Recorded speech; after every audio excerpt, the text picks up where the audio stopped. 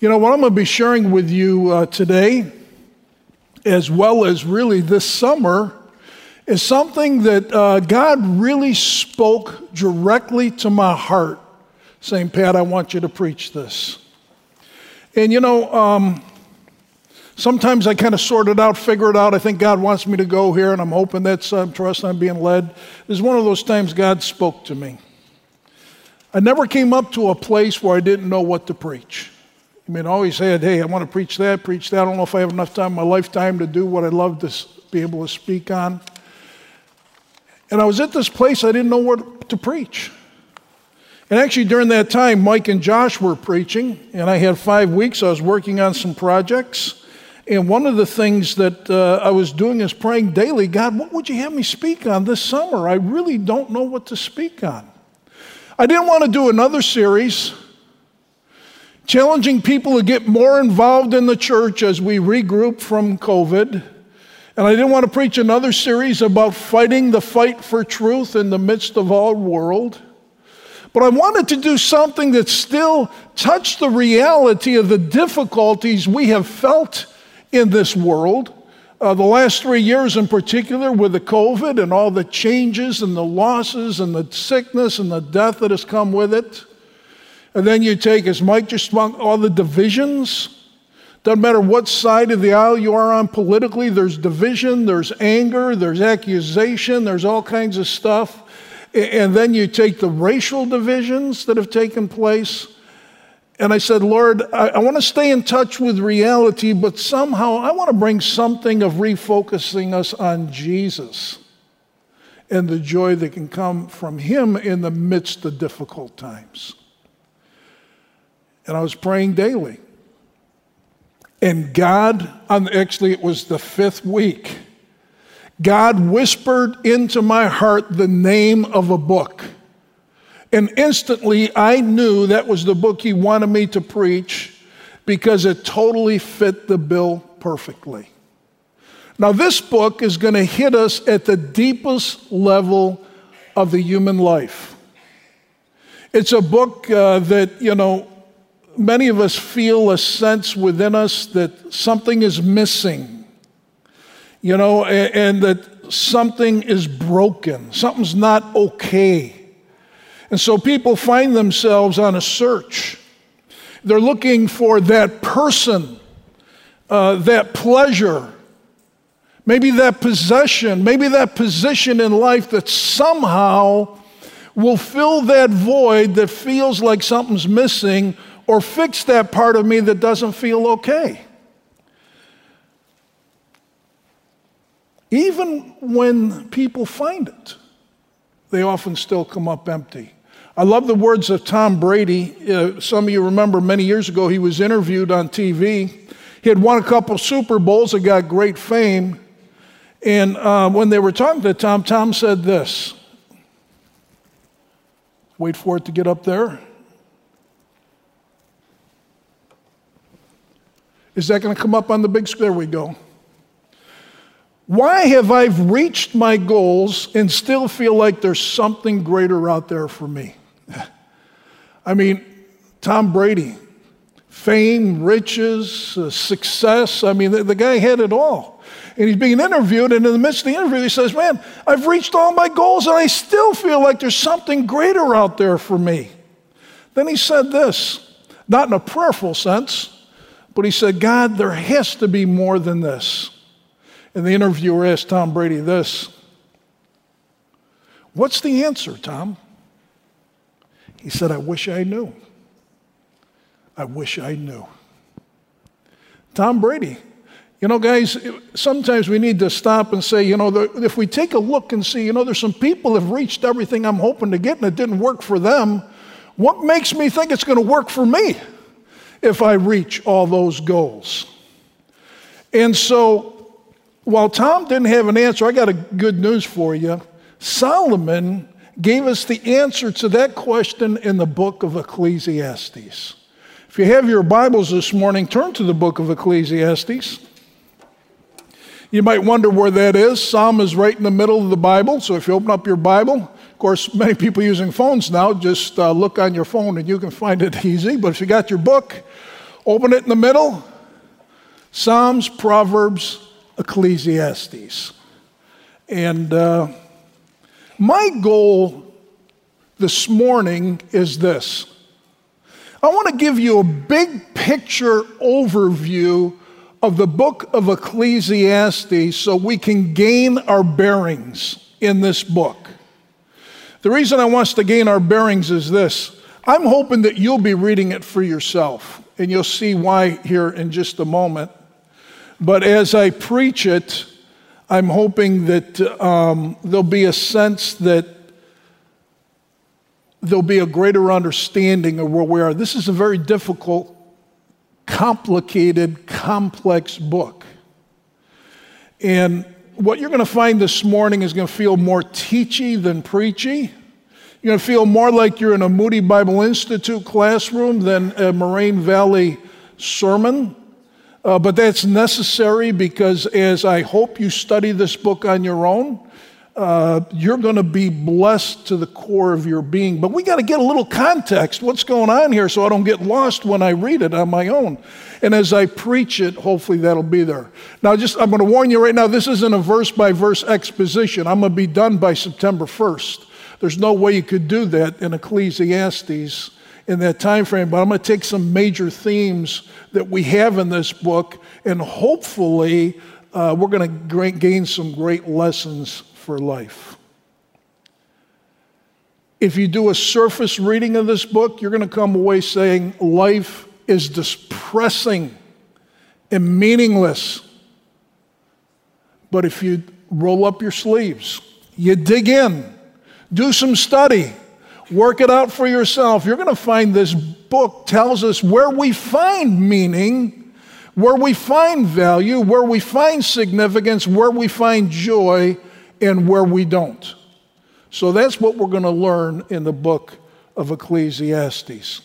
I want to start by telling you one more value you get from this. Turn to chapter 12. Again, I hope you have your Bibles in front of you because we're going to be looking at a lot of passages this morning as I just try to give us some context. We do have Bibles, I think, in the chairs underneath if you didn't bring one today. If you don't have one, look out with somebody who's sitting by you. Matter of fact, there might be somebody you can meet and say, hey, how would you like to do an ice cream social together? I hope everybody signs up for that. Guys, we would love to continue to interact and get to know one another better. But starting in chapter 12, verse 11, he gives us a value to a book like this, a book like Job, a book like Proverbs. Listen to what he says in verse 11. The words of wise men are like goads, and masters of these collections are like well-driven nails. They are given by one shepherd. We know who the shepherd is. That's God himself. And what he's saying here is he's talking about the words, first of all. The words have been given to God in Scripture. The words in this book in Ecclesiastes are like goads. If you don't know what a goad is, that's that sharp instrument on the end of a long stick that you use to just jab the side of a big animal to get them to move them to action. And the words of these wise men that are recorded in these books are like goads that stick us in the side and move us off our seat and get us to move into action. If for no other reason, that's a great reason to read the book. But listen to what he says after that. The masters of these collections. Now, the masters of these collections are an opportunity for every one of us in this room. Because we get to the opportunity to become a master of these collections of words. So the first thing he's talking about is the words are like goads, but now those who master these words, you and me, if we master these, like any good carpenter or tradesman would understand, your life will become like a well-driven nail. You know, you put in a nail that's pretty poorly secure, you try to hang something on it, it falls apart. But you put in that nail and you drive it well, it holds things together and you can hang things on it. And what he's saying is that if you become a master of these words, your life will be strong and firm and secure, even in the midst of a crazy world that we're experiencing. Because when Solomon looks at this book, he looks life straight in the face. So let's start. Let's try to get the book.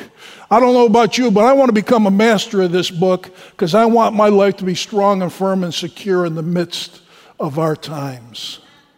Now, if you didn't pick up a chart on the way in, raise your hand. Somebody will get you one.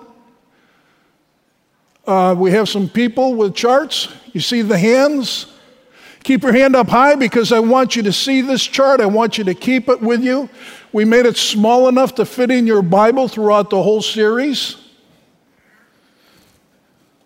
Now, some of you who use phones might want to take a picture of the chart so you can have it with you throughout the series because it'll help give perspective. It's going to help you in your own study. It's a real simple structure of the book. I'll wait till everybody gets this. Thank you, team, for handing these out. Appreciate it. It's good to see some young people who can actually run over to give it to others. I'm watching that. Thank you. If I was handing them out, we'd have to wait till 10:30 until everybody has it.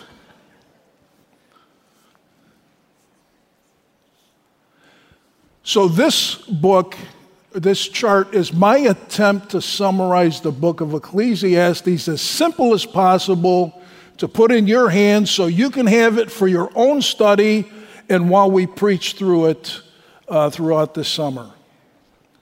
Now, he starts off in verses, we see let me give you the big overview of the chart. Let me just start there. We start off with the introduction in chapter 1. Then we're going to move into an investigation from chapter 2 to chapter 8. And then we're going to see advice, but you know, the longer you sit with things, the better you get. And I thought I should have called that insight, introduction, investigation, insight that he's going to give us, and then he's going to conclude with his conclusion. Those are the four major movements of the book. He introduces the book, he closes the book, intro and conclusion. In between, we have an investigation, and then we're going to get some insight and advice that he gets from that investigation and what he learned. So let's take a look at this. What was he investigating? We see this starting in the first chapter in verses 2 and 3 as he says this. Vanity of vanities, says the preacher. Vanity of vanities, all is vanity. And that's what he said. If you just do a service, read his book and go, wow, life is just meaningless and depressing. What advantage does man have in all his work? He's asking the question. This is the question that he's going to face in the book of Ecclesiastes. What profit? What advantage? What value? What benefit? What good does man get in all his works which he does under the sun, right here on earth? We're going to see that word. You'll see it a lot in your reading. Under the sun means right here on the earth. What advantage do we get in everything that we do and all our efforts? Now, when he says work, he's not talking about 9 to 5 here. 9 to 5 is a part of it, but it's bigger than that. Everything that man does here on earth, whether it's 9 to 5, Monday through Thursday, or whether it's your weekend efforts or your out of work stuff, he's talking here and he's asking the question, what advantage is to all that? What's the profit? What's the value? What's the good in all of that? And then we move down to verse 13 of the same chapter, and we're going to see how he tries to answer that question. And in verse 13 it says this, "And I set my mind to seek and explore by wisdom concerning all that has been done under heaven." This is what's happening. Solomon like a scientist in a laboratory, is taking everything that is taking place under earth and he's going to take a look at it as he's seeking to explore with wisdom to answer that question, what advantage, what profit, what value comes from man's works here on earth. And so as a scientist, we're going to see in this book, we're going to see Solomon going through the book. And as he tries to answer that question, we're going to find along the way, and this is important to know, he's going to discover some things. Like a scientist, he's in the room, he's in the laboratory, he's got some findings, he's found some things out, but they're not the ultimate answer to his question. But he's learning one thing upon another as they build one upon another, and ultimately at the end of the book, he's going to give us the answer that he found to his investigation. So like a scientist, he's looking at life here on earth and everything we do and saying, what's the advantage, what's the profit of it? And in this investigation, we're going to see it's broken up into two different categories. First, if you look back at the chart, he's going to look at man's efforts or man's works. Then he's going to look at man's wisdom. We're going to see in chapters 2 through 6, as he looks at man's work, he looks even at man working to get pleasure for himself and possessions and fame and his work and his riches and so much more. But we see that in chapter 2 to 6. And then we see man's wisdom in chapter 7 to 8 as he looks into that. And it's interesting that right at the start of this book, Solomon previews that for us as he looks in verses 14 and 15, right after verse 13, at man's works. This summarizes chapter 2 to 6 for us. So he says this in verse 14, I've seen all the works which have been done under the sun, and behold, all is vanity and striving after wind. What is crooked cannot be straightened, and what is lacking cannot be counted. Now, until you continue to read this book and see phrases like that over and over again, we see especially in Ecclesiastes chapter 3, he's referring to God's sovereignty here. And that's a big question, that comes up in this book. If God is sovereign over everything that man does, well, what good are my works? And what he's saying here right at the start is, I've seen all the works that man has done under the sun, and behold, all is vanity, because what is crooked cannot be straightened, what is lacking cannot be counted. God is sovereign over our life and our works. And then in verses 16 to 18, he previews to us his investigation into man's wisdom, which we see again in chapters 7 through 8. He said this, and I said to myself, behold, I have magnified and increased wisdom more than all who were over Jerusalem before me, before any other king. God has given me more wisdom than anybody else, and my mind has observed a wealth of wisdom and knowledge. I set my mind to know wisdom and to know madness and folly, and I realize that this also is striving after one. Again, we see at the end of each of these sections, what's this conclusion? All is vanity and striving after wind. If we don't dig into this book, we leave feeling like everything's meaningless, but we're going to find as we go further that's not the case. But look what he says in verse 18. Why is this wisdom? Because in much wisdom there's much grief, and in increased knowledge results in increased pain. What's he mean by that? Well, ask a nurse or a doctor that gets a pain in their side. I get a pain in my side, I say, hey, something's wrong. Nurse or a doctor's got a lot of knowledge and understanding. They get that pain, guess what? They're looking at 10 different possibilities of what's going on. All of a sudden, there's a lot of increased pain in that knowledge because, the ignorance really is bliss, guys. And there is a sense when we don't understand things, we just kind of walk through life like this. But the more you understand and the more you see, sometimes there's more pain to that and understanding what's going on in our life and in our world. And so we see here that Solomon, like a scientist, is taking the question, What advantage is there? What profit, what value is there to all the works that man does right here on earth? And he's going to investigate all of man's works and all of man's wisdom to try to answer that.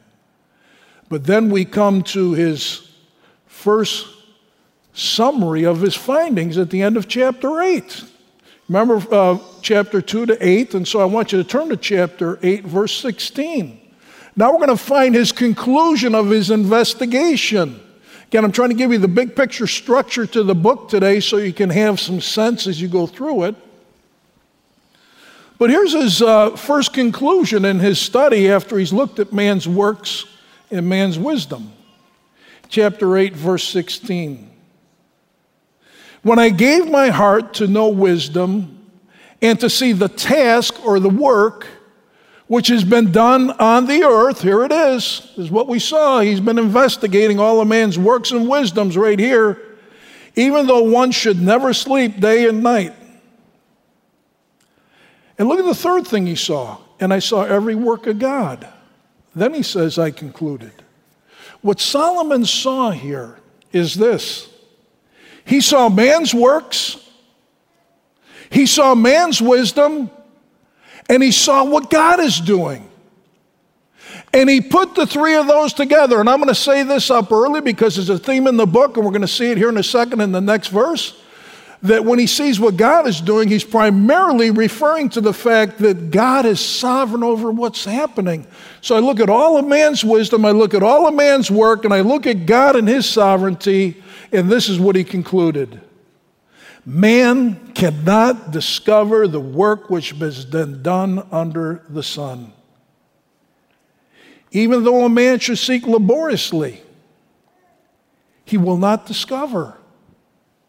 And though the wise man should say, I know, he cannot discover. Solomon, the wisest man that ever lived, took life into the laboratory and tested it. And this is his conclusion when he saw all man's works, all man's wisdom, and saw what God's doing. He says, man can't discover what God is doing here on earth. We can't understand it. You know, guys, this is it very simply. We got finite minds. That means we're limited. God is infinite. What God's doing, it goes, has no end, no limit to it. And what we're trying to do with our finite little minds is trying to understand what God is doing in this world and what makes sense of my life and the events of my life. And one thing we learn along the way from Solomon, we can't really figure it out. We really can't figure it out. And then he moves into chapter 9. This is the next major section of the book. Remember, he starts with an investigation. Then he moves into insight or, advice that he's going to give us in light of what he learned in the next chapters 9 through chapter 12, verse 7. And chapter 9, verses 1 and 2 is what they call a hinge verse. I think probably those are Bible study, not Bible study methods, fellowship, Bible. Man, I can't even believe. Dan, what do you guys call that stuff on Monday nights? Bible study. Thank you. Bible study fellowship, right? Is that what I heard? And you understand what a hinge verse is. A hinge verse is a verse that goes both ways, like the hinge on a door. What happens? A door swings two ways. I move from this room into this room. And what chapter 9, verse 1 is a hinge verse that moves us back to what we learn in chapters 1 to 8, but moves us forward to what we're going to learn in chapters 9 through 12. And so we see in verse 1 this hinge now that introduces us to the next section. He says this, for I've taken all this to my heart and explain it. And by what did he take to his heart? Everything he learned in chapters 2 through 8. I've taken all this to heart, and I explained that righteous men, wise men, and their deeds are in the hand of God. That's sovereignty. Again, we see this theme throughout the book. I see all this in the hand, and you know what? Man does not know whether it'll be love or hatred. Anything awaits him. Do I got blessings or trials ahead for me tomorrow? Nobody really knows. I love reading these guys about the stock market and what's going to happen. Do you think any of these guys really know? If you read enough of them, you see they all contradict. Suppose they know. This guy says this is going to happen, that's going to happen. You have people that tell us this is what's going to happen with my life, and don't worry, God, everything's going to be fine. We don't know that everything's really going to be fine. That's just the truth. And I hear Christians all the don't worry, it's all going to be fine. God's in control. Even when God's in control, sometimes everything doesn't turn out fine. And man really does not know what his future holds in front of him. And then he goes on and says this, anything awaits him. It is the same for all. There is one fate for the righteous, for the wicked, for the good and for the clean and for the unclean, for the man who offers a sacrifice, the man who doesn't offer a sacrifice, for the good man and for the sinner, for the swearer and the one who's afraid to swear. We're going to go on. Bottom line is this: everybody is going to die. Solomon looks this broken world right in the face, guys, and he doesn't sugarcoat what we're going to hear. And I think those of us that are honest with ourselves understand that. We live long enough to say it doesn't work, just say don't worry, everything's going to be fine, because it isn't always fine. And we really don't know what tomorrow's going to bring for us. And one thing we do know is that everybody does die. And so Solomon is beginning to take a real hard look at life, and his advice that comes to us in the next 3 chapters, as you'll see summarized here on your chart, comes out of the findings that he found in the first chapters 1 to 8, from the fact that man does not know what his future holds for him. And we're going to see this over and over again as you read, I hope on your own, chapters 9 to 12, in the fact that every one of us is going to die. So he gives us advice in the next 3 chapters in light of that. And then we come to the conclusion of the book. Turn to the very end of the book in chapter 12.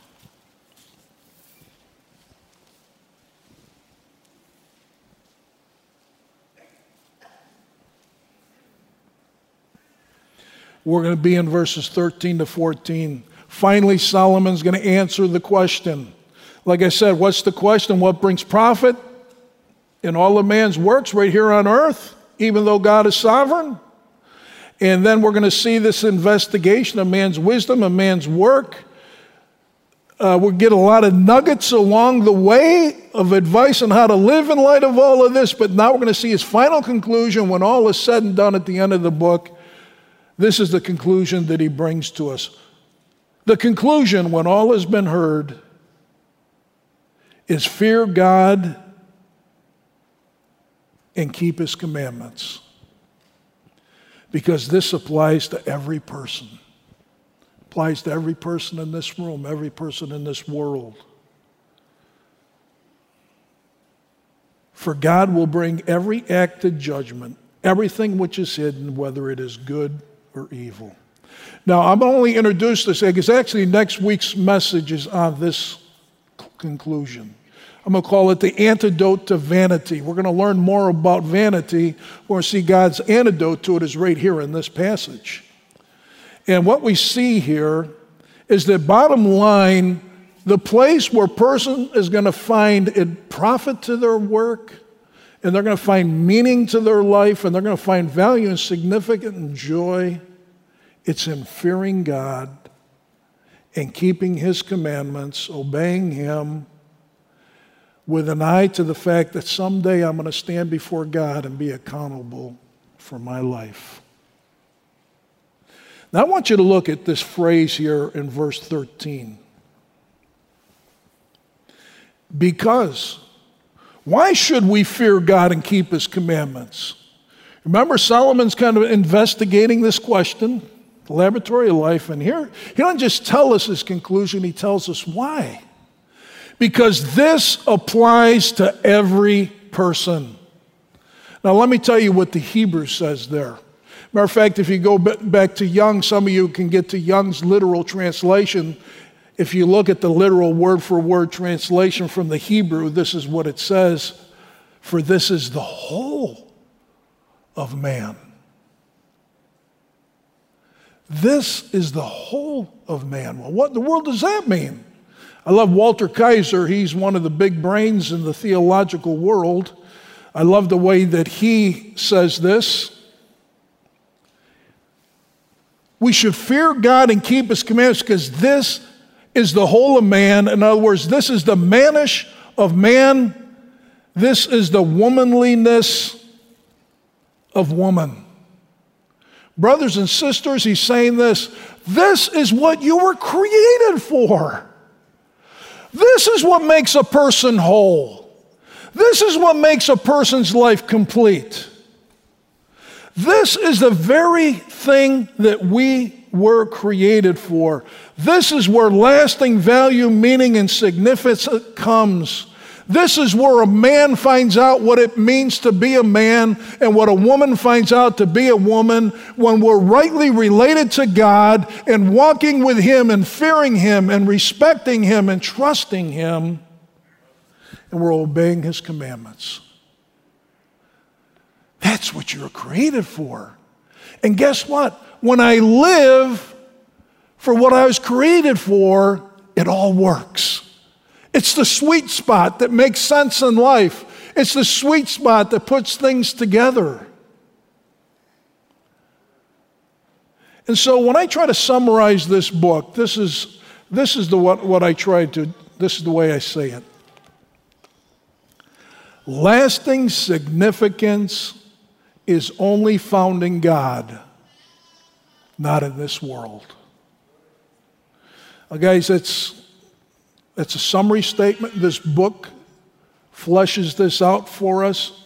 I hope you're going to get into this, trusting the Spirit of God to speak to your heart prayerfully as you read this. Use the war thing we learned from Martin Luther. Worship God for what you see. Admit where you're falling short. Request him to do things in your life. If you take that seriously in this book, you're not only going to find intellectually that lasting significance is only found in God, not in this world, but it's going to move to your heart in such a way that your life is going to look to God for your significance rather than the world and what it has to offer.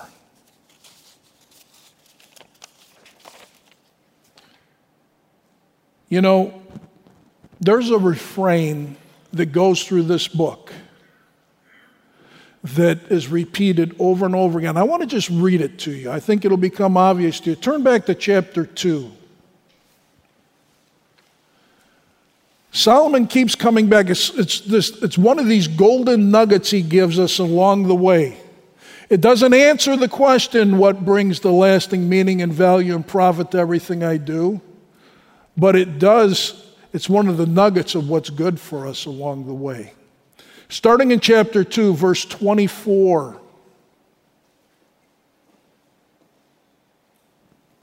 Kimmy, I'm watching your finger. I'm trusting when you get to it on your phone, others will have found it by then. So no pressure. But when your finger stops moving, I know we're ready. You good, baby? You got it. Okay. Verse 24 of chapter 2. There is nothing better for a man than to eat and drink and tell himself that his labor is good. This also I've seen that it's from the hand of God. You know what's from the hand of God? The ability to see good in what I do. That's a gift from God. You can't counsel that up. You can't positively think that up. It's a gift of grace that God gives to the human heart to see my activity as good. And look at this. For who can eat and who can have enjoyment without him? Turn to chapter 3. Like I said, you're going to see this over and over again in the book of Ecclesiastes. Chapter 3, verse 12.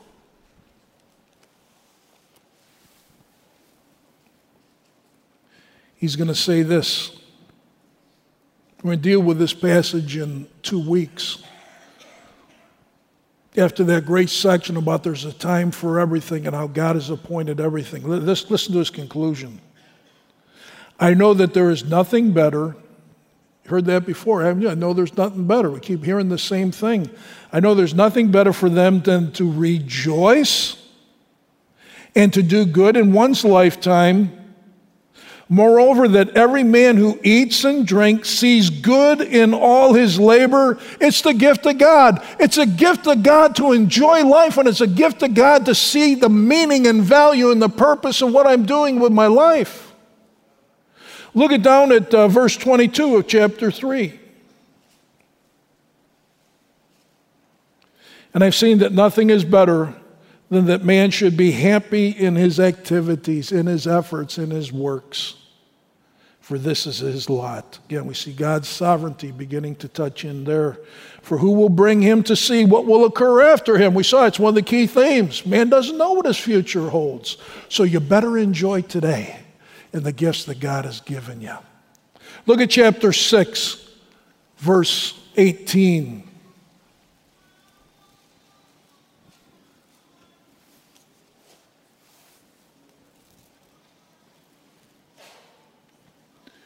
Chapter 6, verse 18. Here it is again. Here is what we have seen. What? It's 5:18. I can't believe I messed that up. Thank you. Great. Thank you for that correction. 5:18. Here is what I seen to be good and fitting. Are we on the same verse now? I'm glad you guys are following. I thought maybe you checked out and said, man, I'm looking forward, God says it's good to eat and drink and enjoy. You guys say, man, I got a grill going on this afternoon. Come on, get this over so I go home and enjoy that. Thank you for following. Verse 18. Here's what I've seen to be good and fitting, to eat and to drink and enjoy oneself and all one's labor, which he toils under the sun, during the few years of his life which God has given him, for this is his reward. You seen the theme here? You know what, guys? Enjoy the simple things of life. There's going to be a lot of cookouts tomorrow. Some people are going to feel guilty because it doesn't feel spiritual enough. I'm telling you what, God has given it as a gift to you to enjoy your hot dog, to enjoy your bratwurst, to enjoy your hamburger. Some of you are going to enjoy steaks and chicken. It's a gift from God. Enjoy it. And enjoy the labors of what you've done. Whether it be your work all week or whether it be the things you're doing, these projects around the house or whatever. You know what, guys? It's a gift from God to see good in what you do, to enjoy it and enjoy the simple gifts that God gives us in life. Furthermore, verse 19, as for every man to whom God has given riches and wealth, God has also empowered him to eat from them and to receive his reward and rejoice in his labor. This is the gift of God. Brothers and sisters, don't miss it. You can't enjoy life to its fullest in the way you were created to enjoy it unless you're rightly related to God. It's a gift that he gives. And you can't see good in your work. Your life feels meaningless. What I'm doing just seems like a waste of time. Doesn't seem to be impacting anybody.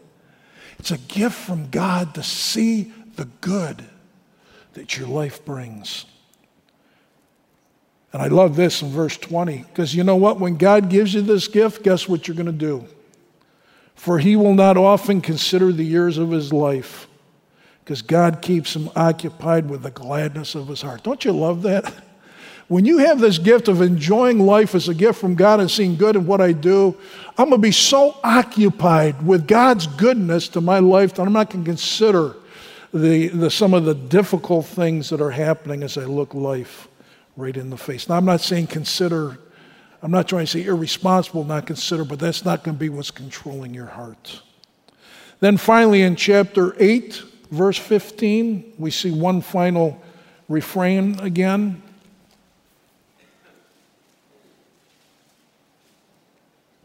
So I commended pleasure, for there is nothing good for man under the sun except to eat and to drink and to be merry. And this will stand by him in his toils throughout the days of his life, which God has given him under the sun. This is the way I summarize it, brothers and sisters. It's in a PowerPoint. This is how I summarize it, kind of a. Now I put the second theme into the book, life is not a puzzle to solve. It's a gift to enjoy. Some of us are really getting burnt out trying to figure out all the difficulties in our personal life and all the problems and the frustrations. And some of us are getting burnt out trying to figure out what's going on in this world with all the difficulties and the frustrations and the things going on. And we're spending a lot of time, we're getting depressed and discouraged and angry because we're trying to understand this puzzle of what's happening in the world. God has given us this life to enjoy rather than to figure out. Now, that doesn't mean we aren't responsible in the middle of it. Remember, we said fear God and keep His commandments. We'll talk more about that. But brothers and sisters, if you're getting torqued off and you're getting confused, I've met people because they watch certain news stations, they've had to turn it off because they get so angry and it's controlling their lives. Brothers and sisters, we need to refocus on Jesus. Like I said, this is a book that's going to face the broken world right straight in the eyes, and it's not going to sugarcoat anything. But when all's said and done, he's telling us even the wisest man can't figure it out. You're best off to set your eyes on God and enjoy the gift that He's given to you in life. And when I put the two of these together, the first theme that I put up, so this is the theme of the book. Fear God, enjoy life. All this is on your chart. You don't have to worry about writing that down. If you didn't see it, that's on the bottom of your chart, those three things. This is what the book is telling us. We see fearing God throughout the book coming up over and over again and enjoying the life that He's given us. This is a truth that comes throughout the Bible. It isn't just the book of Ecclesiastes. We learn as we study the Bible that when I'm rightly related to God, then my life finds peace and fulfillment and joy. John 10:10, Jesus said this, "The thief comes only to steal and kill and to destroy. I came that they may have life and may have it abundantly." Jesus offers the kind of life that's full of abundance. Jesus offers the kind of life that tells us, this is where I can find meaning and value and significance and joy that last. And in John 3:16, for those who don't know Jesus, it tells God so loved you.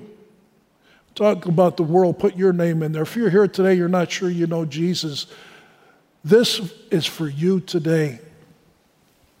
For God so loved you, the world of people, put your name in there, that He gave His only begotten Son. He gave Jesus to die on the cross for you and me, to pay for my sins, because the death penalty, the penalty for sin is death.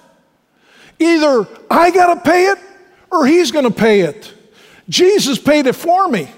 And when I accept that gift by faith, because whoever believes in Him should not perish but have eternal life. Jesus came to pay the price of my sin, to die in my place, so I don't have to spend eternal death and separation from God. And if you're here today, I just want to encourage you. We'll have people up here to pray afterwards. You say, man, this is new to me. I haven't got that, or I'm not sure. Please come up and talk to somebody. Grab me. I'll be here. Grab me and say, hey, I don't know if I know Jesus for sure. Make today the day you settle it. Because it won't only guarantee you a ticket in eternity, but it'll guarantee you a life right here on earth. A life where in the core of my being I say, I see good in what's going on. I see meaning to it. I have joy. I have abundance. Here's my concern. There's too many Christians. Hear me right. Christians. People who come to know Jesus that are living lives where they feel deep within them there's meaninglessness. They lack value, they lack significance, they don't see good in what they do, and they don't know joy. That's Christians. How can that be? I thought Jesus brings life that's full of abundance. Thank you, team, for bringing that around. Keep your hands up. We'll keep on getting it to you. You know, guys, I've said this many times. It applies again here. The same gospel we're saved by is the same gospel we live by. What does the gospel say? My trust is not in me for what I can do. It's in Jesus and what he can do. I get saved when I look to Jesus in the past on the cross, and I trust in what he did for me to give me this new abundant life. And as a believer, how do I walk? I do the same thing. I trust in the Spirit of Jesus, who now lives in my heart today to do the things in my life today that I can't do for myself. You see, too many Christians have moved from trusting Jesus on the cross in the past to now living really hard for Jesus today, or looking and being deceived and not learning the lesson of Ecclesiastes, thinking, well, man's work and man's wisdom can fill the emptiness that I'm feeling and the joy that I'm lacking. And so you know what Christians are doing? They're running from one person to the next, from one pleasure to the next, from one position to the next, from one possession to the next, and saying, maybe this is going to give me that meaning, that value, that significance, and that joy.